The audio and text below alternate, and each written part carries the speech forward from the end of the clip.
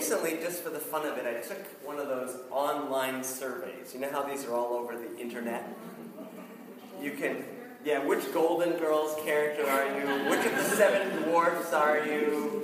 Which character from Star Trek or The Wizard of Oz are you? These are all over the place. This one that I took in particular was on the Psychology Today website. I don't know how I ended up on that website, but anyway, there are dozens of surveys you can take about any topic related to psychology. You should check it out, Erica. But the one that I took was on the topic of risk-taking. How likely are you to take a risk? Now, there's a spectrum, right, from people who are seeking risk in their lives all the way to people who are risk-averse. And all of us fall somewhere along that spectrum.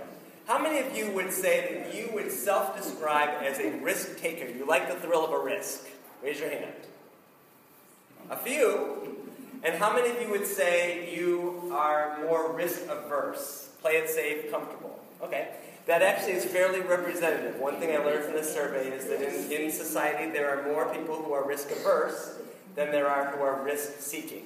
So here's how the survey started at the very beginning. It says, does the prospect of taking a risk make you panic, or does it send a thrill down your spine? There really are people who get a thrill from the prospect of a risk, and there are people who just really panic. Everyone has a different level of comfort with taking chances. Among other things, risk-taking preferences are influenced by past experience, environment, and potential for reward. Now, of course that's true, right? Because if you've had good experiences with taking risks in the past, you're more likely to take another one. Your environment, how safe do you feel, is going to make a difference in whether you feel comfortable taking a risk. And how good is the reward? You know, if taking a risk could lead to some great thing, like $1 million, you might be more likely to take the risk.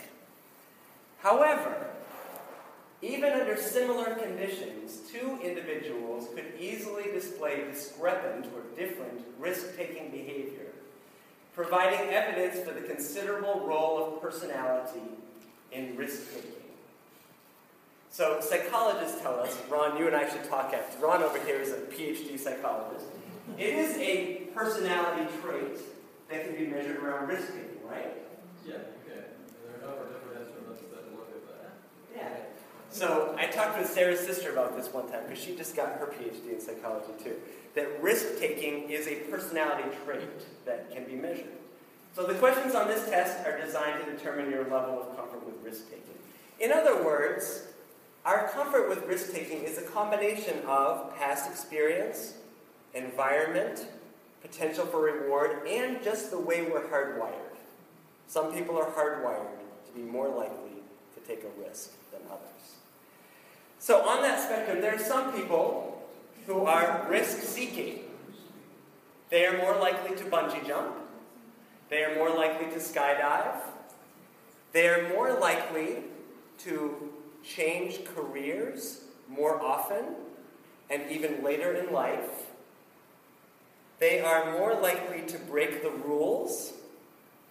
They are more likely to take a chance at failure for the sake of innovation. More likely to take a chance at failure for the sake of innovation. Other people are more risk-averse, safety first, right? More likely to count all the costs before making a decision. More likely to stick with what's familiar and comfortable and safe. No judgment here. Each one of us is somewhere along that spectrum. More comfortable taking risks, less comfortable taking risks. But part of life is taking risk, right? Even when it's not comfortable. So, imagine that you are confronted with a choice. Here's the choice. This is an actual experiment that psychologists have done. The choice is between a guaranteed $5 or a coin flip in which you could win $10 or nothing. So you have a choice. I'll give you $5 now, or I can flip a coin, and if it's heads, you get $10, and if it's tails, you get nothing. This is a little bit like the experiment that Sarah talked about in her sermon last week, the marshmallow test, where and this is another real test. Kids are given a marshmallow, And they're told, you can either eat that marshmallow, or if you wait until I come back, you get 2 marshmallows. What do you think most kids do? They eat the marshmallow. Now, Sarah was talking in terms of delayed gratification, but there's also a risk thing here. So how many of you would take the $5 guaranteed up front? Just take it. Okay, some of you would. How many of you would go for the coin toss knowing you might win 10 or you might win nothing?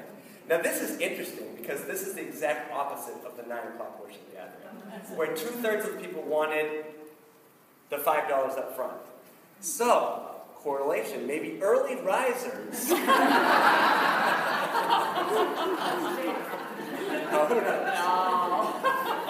Would it change things, though, if the potential for reward were different? If it wasn't $5 and $10, but $5,000 and $10,000? Yes. How many of you would take the $5,000? No, I guess not. Yeah, see, it changes, right? It depends on the level of the risk and the potential for reward. Isn't this interesting? So we are in the middle of a 6-week worship series called Giving Hope.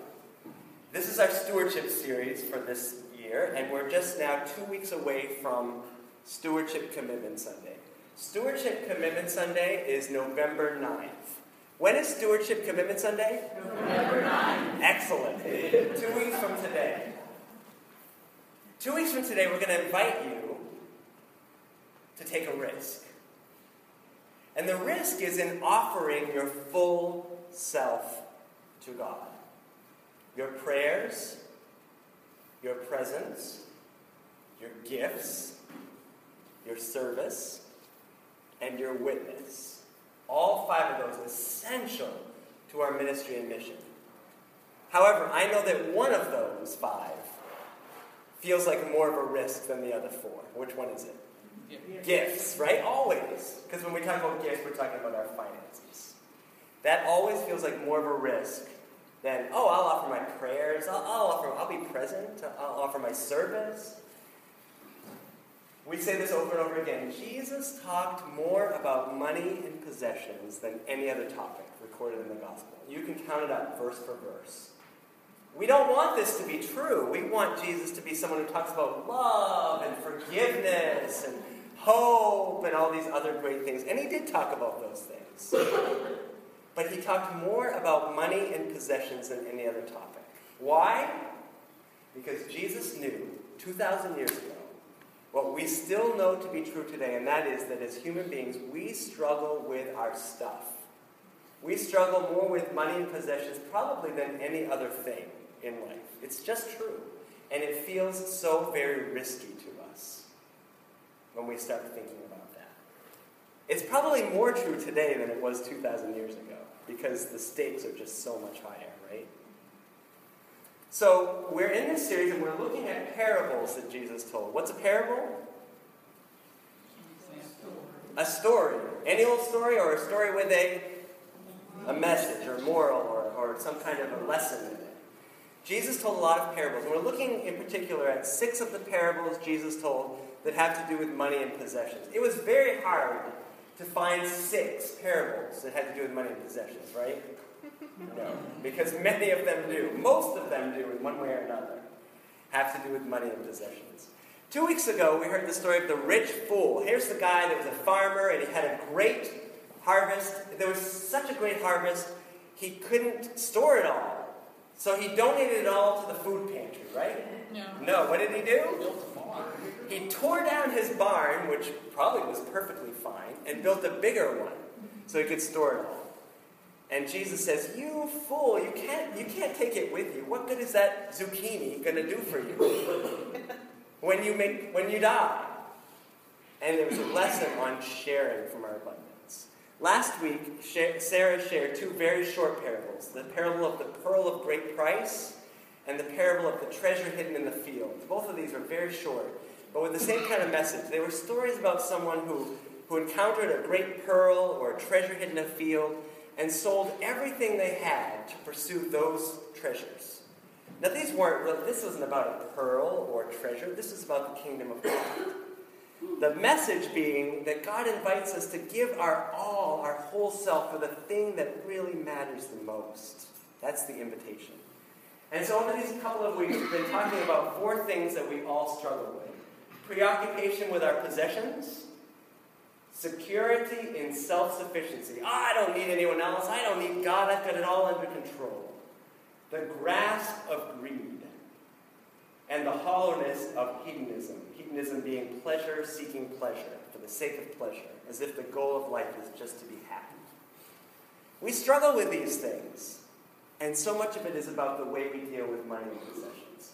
So today, we're going to hear the parable of the talents, or the parable, sometimes called the parable of investment. Now, I just want to say up front, a talent in this story is not your special ability or your gift. What's a talent? It's money. It's a coin. Okay?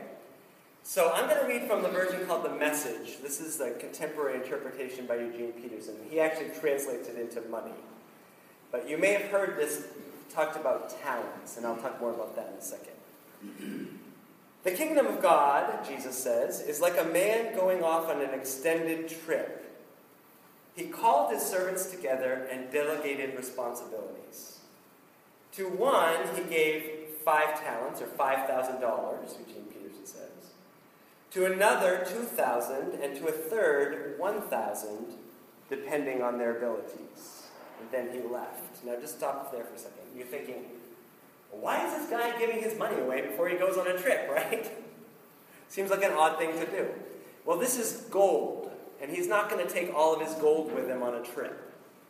So this is what people did. They would entrust their possessions to someone else. Well, that's what stewardship is. Entrusting one's possessions to someone else's care. That is exactly the definition of a steward, one who cares for the possessions of another. So this man is entrusting his talents, his gold, to his servants. He's asking them to be stewards. And then off he goes on his long trip. Right off, the first servant went to work and doubled his master's investment. The second did the same. But the man with the single 1,000 dug a hole and carefully buried his master's money. After a long absence, the master of those 3 servants came back and settled up with them. The one given $5,000 showed him how he had doubled his investment.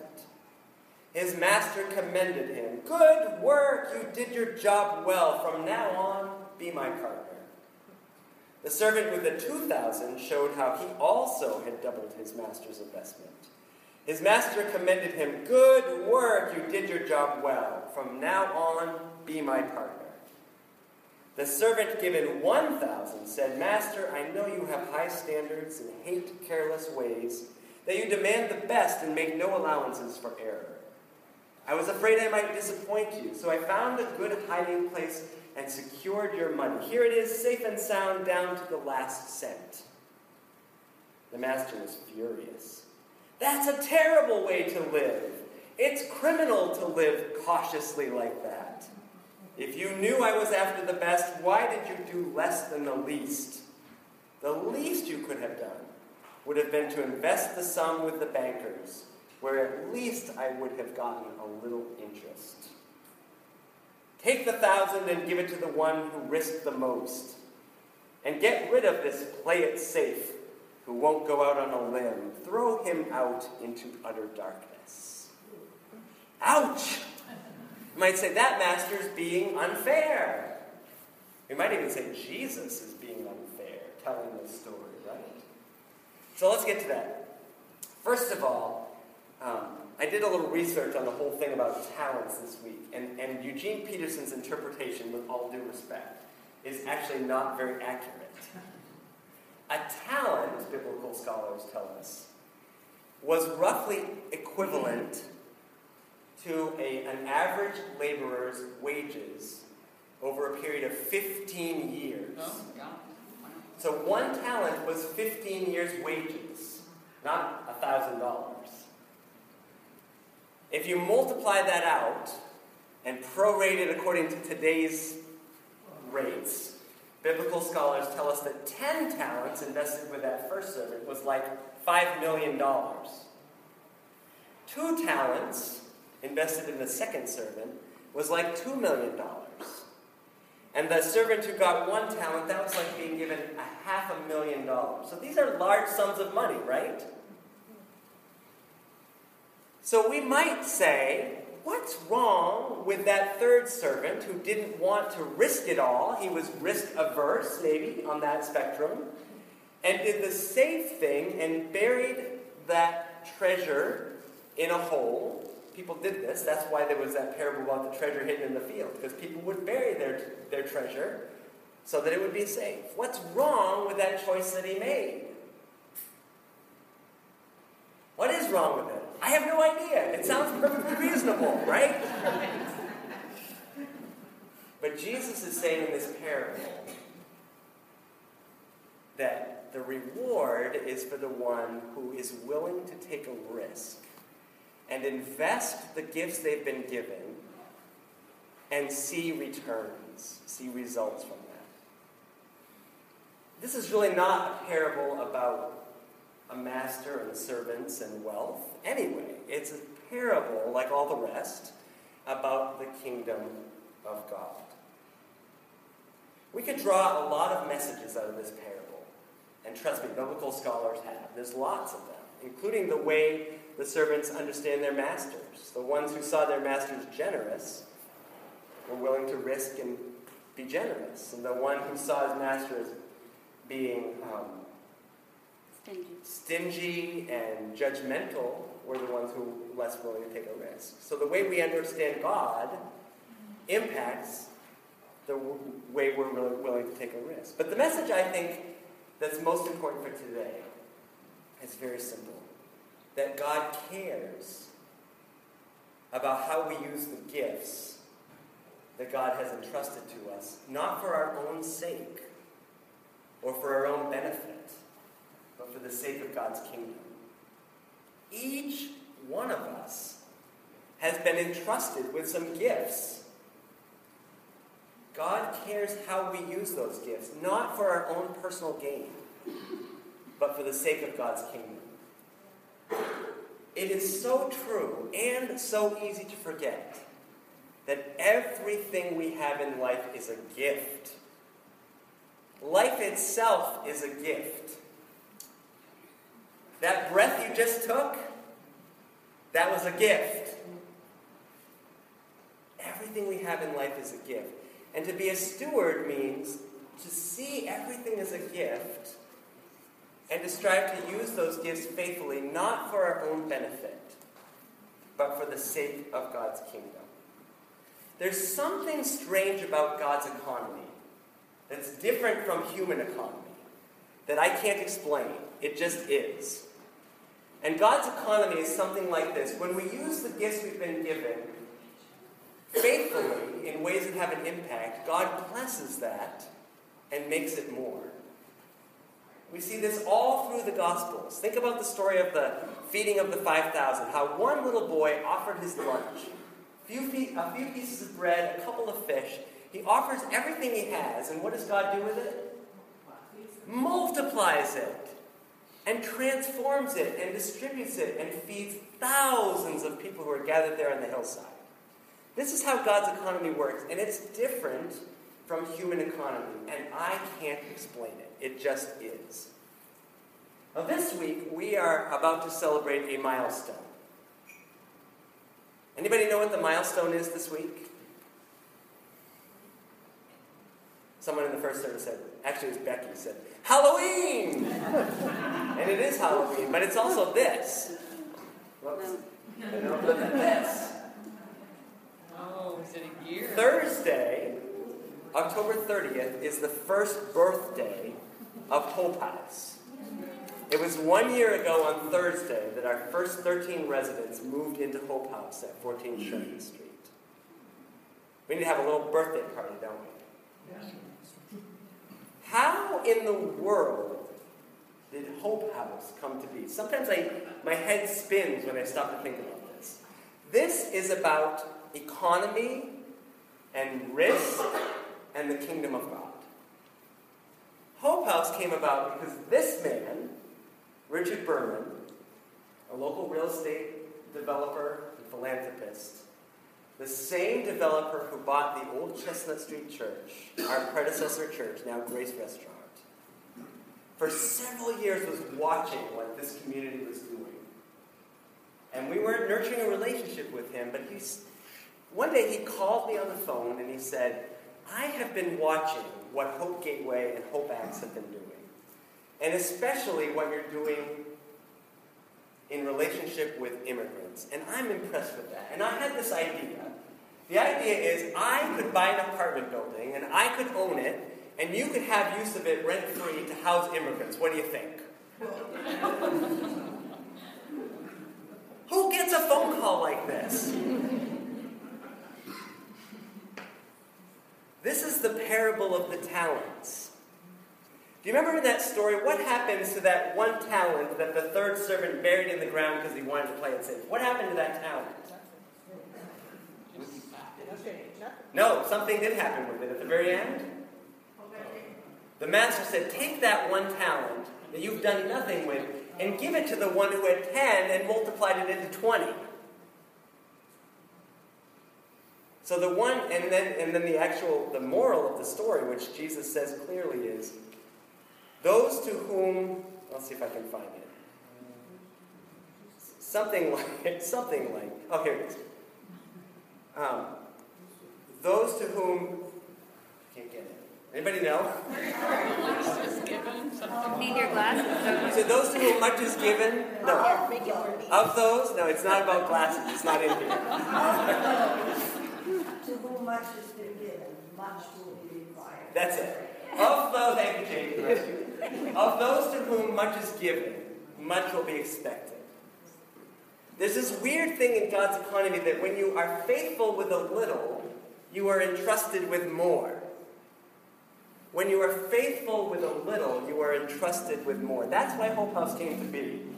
Because I think Richard Berman saw this little motley crew of people being faithful with a little and wanted to take the risk of entrusting with us a lot.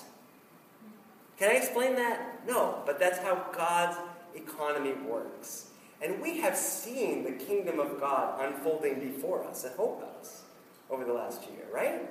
We have seen the kingdom of God unfolding.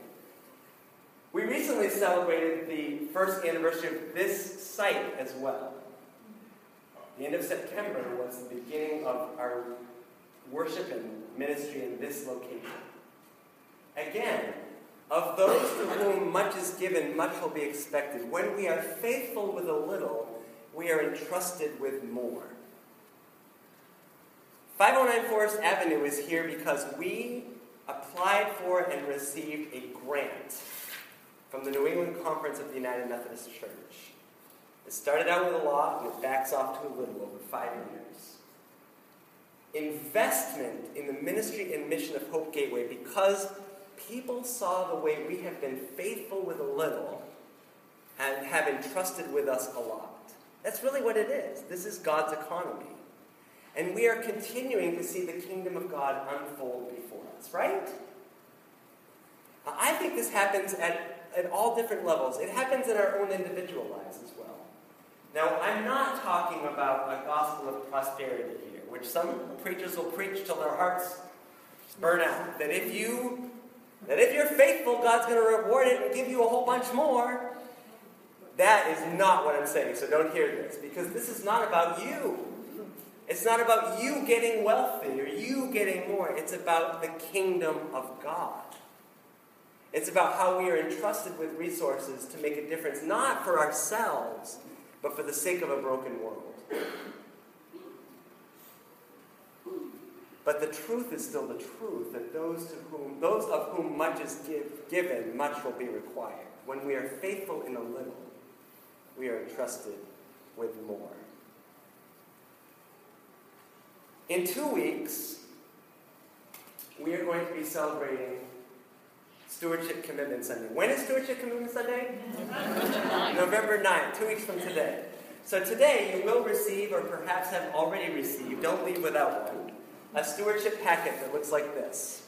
And inside this packet, there are a number of materials to help you as you're prayerfully considering your stewardship for the year ahead. There's a cover letter, there's a sheet that says our 2015 budget at a glance. This is not a budget that'll put you to sleep with raw numbers, although we're happy to share that if you'd like to see a copy. We've shared it with our leaders, and it's totally for anyone to look at. But what we've done is to create what's called a narrative budget, taking our budget and actually telling a story with it. How are we using the resources for worship and recovery, wellness, immigrant support, community outreach, congregational care, discipleship formation, community, all the other things. So this tells a story, and then on the back there actually is some words from some of you who are telling how your participation in Hope Gateway has made a difference in your own life. I want you to read those, every word of them, because it's beautiful. Then there's another sheet that's to invite you to think about your giving, your financial giving. Remember we talked about prayers, presence, gifts, service, and witness, but one of them is more risky than the rest, and that is our wallets, our pocketbooks. So this one invites you to think about that, in particular, to invite you to think about tithing. Now I know even saying that word scares you right out of your chair. Tithing is a biblical principle, which for thousands of years, people of faith have followed, of giving 10% of our income to God. Now, if you want to talk about the risk spectrum, when you think about giving 10% of your income, you feel risk aversion, don't you? Because that feels like a risk. But what Sarah and I have discovered, and I think nearly anyone who tries tithing discovers, is that when you really do it prayerfully, you discover that 90% of your income is really quite enough to live on. And again, it's that God's economy thing. When you're faithful with a little, God entrusts you with more. I want to encourage you, if you have never tried tithing, to prayerfully consider tithing this year. Not about paying the bills, but about a spiritual practice. And if that feels like too big a risk, then take a step closer to it. Try giving 5% of your income, or 7, or 2, or whatever it is. But do that intentionally, not giving your leftovers, but giving from the top in gratitude to a God who gives to us abundantly. There are a couple other things in that packet. One about electronic giving, which is a great way to do it. You never have to think about it again once you set it up. And then this card, a stewardship commitment card, which invites you to make commitments in all 5 of those areas. This is not multiple choice, by the way. I want to encourage you to make all 5. And then including your gifts. You can do that on a weekly or a monthly or an annual basis. I want to encourage you to spend some time over the next 2 weeks with that card in prayer. Begin with prayer, end with prayer. Let prayer be your guide through all of that. And then bring that card with you completed in 2 weeks on what day? November the 9th. For Stewardship Commitment Sunday. We look forward to that. Here's the thing. We will never, ever live spiritually grounded lives unless we wrestle with what Jesus had to say about money and possessions. Stewardship is not peripheral to the gospel. Stewardship is at the heart of the gospel. It's about priorities. It's about our relationship with God. It's about our part in the kingdom of God. This is important stuff spiritually. Jesus said, "For where your treasure is, there your heart will be also." And we do not want this to be true. We want to believe that our money follows our heart. But Jesus said, no, it's the other way around. Your heart follows your money. If you want to know where your heart really is, just look at your credit card statement. Just look at your checkbook register. Just do a little audit of how you spend your cash. That will tell you where your heart is. Is your heart at Dunkin' Donuts? Or Starbucks? Where is your heart? That's the question Jesus invites us to wrestle with. So my prayer, as we continue through these last couple of weeks, but even way beyond that, is that we ask ourselves this question: what am I going to do with the resources that have been entrusted to me? Am I going to invest them in the kingdom of God, where I know there'll be returns, where life is transformed? Or am I going to dig a hole and bury him in the ground? That's the choice. My prayer is that you'll open your heart the way God is moving among us, to use our gifts in ways that make a